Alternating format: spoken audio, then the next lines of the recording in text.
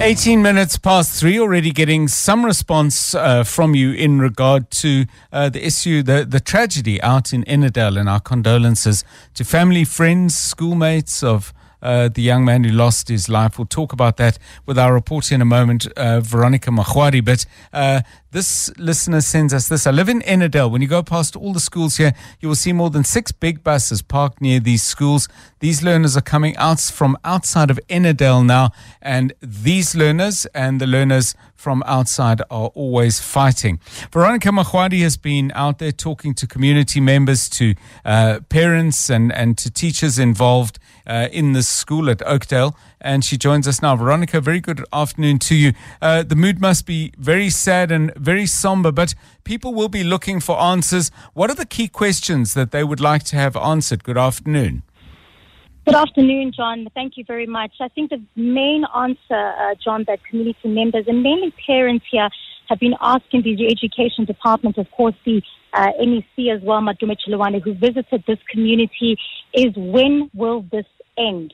John, this community is well known for, and as you rightfully mentioned from the listener, some of the issues that happened here with students, mainly relating to gangsterism and crime. But what we heard today from the community, John, of Ennerdale is not that that this incident involving 15-year-old Siyanda Malinga involved gangsterism. This was an instance of bullying.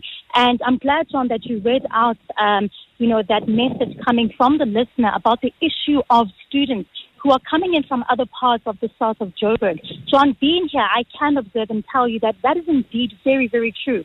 As we were moving about with the NEC in this area, we saw buses and buses, loads of them, John, carrying students from areas including Lowly coming into this Ennerdale community.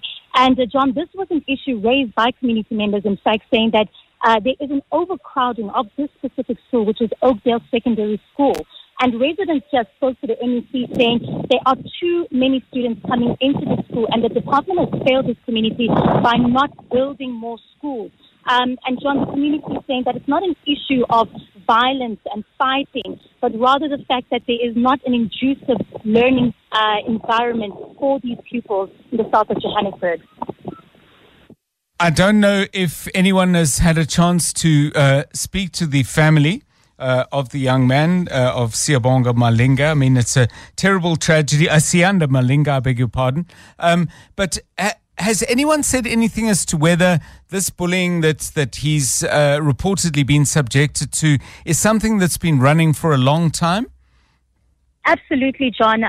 We did go to visit the family, the Malinga family. We did not get an opportunity, of course, to speak to them, but I did speak to some of the neighbors there who spoke to me, a lady who went by the name of Tandeka.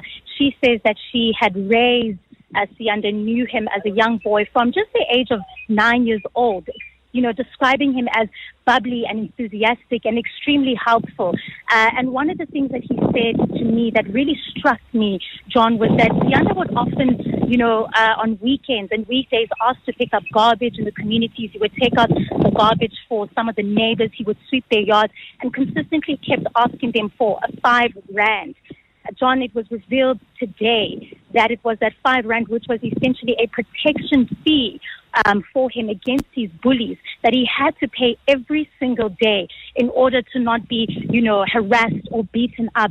And John, it so happens that this week he stood up for himself, and that is what led to the tragedy that we saw yesterday of him being ambushed as he got out of the school bus and being told, that you could not afford the 5 rand. And it was believed that he was then told that if he couldn't afford the 5 rand, he would have to pay up to 25 rand.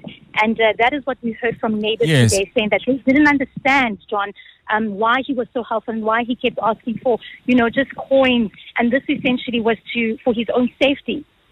And Veronica, I mean, I don't know what school authorities, either the school governing body or perhaps the principal and the teacher leadership are saying. Are there plans to close the school for a while they try and address these things? What do they regard as an appropriate next step? Well, John, given the fact that this is one of the major feeder schools of this community, and as we've mentioned that there are hundreds of pupils that go here, it does not seem likely that the education department will close down the school. But what we do get a sense of from the school's management as well as the education department is that there are efforts to try and investigate essentially how deeply rooted the issue of bullying is here and how it's also maybe linked to gangsterism and crime in the area. And John, of course, we are hearing from the parents as well that they are talking to the department in regards to having a memorial service for the young pupil. But John, what I can tell you is that the MEC has promised to beef up security in this community. Whether or not that will, of course, speak to the issues, the deep-seated issues of bullying amongst pupils, I'm not too sure. But in the meantime, their plan is to immediately enforce some security officers here. And John, we're hoping that that would at least give some sort of calm and peace to this community. Thank you very much. I mean, the question that always should be asked, and I'm sure the community will ask, is if more security moves in, for how long? Because it's a very, very common conversation that we have when we do go back to communities where trouble recurs, and they say, well, you know, it was better for a while, but there's no way that those people were going to stay for any length of time. So those are questions we'll ask next week. But once again, our condolences to the family of Sianda Malinga and everyone else who knew him. 24 minutes past 3.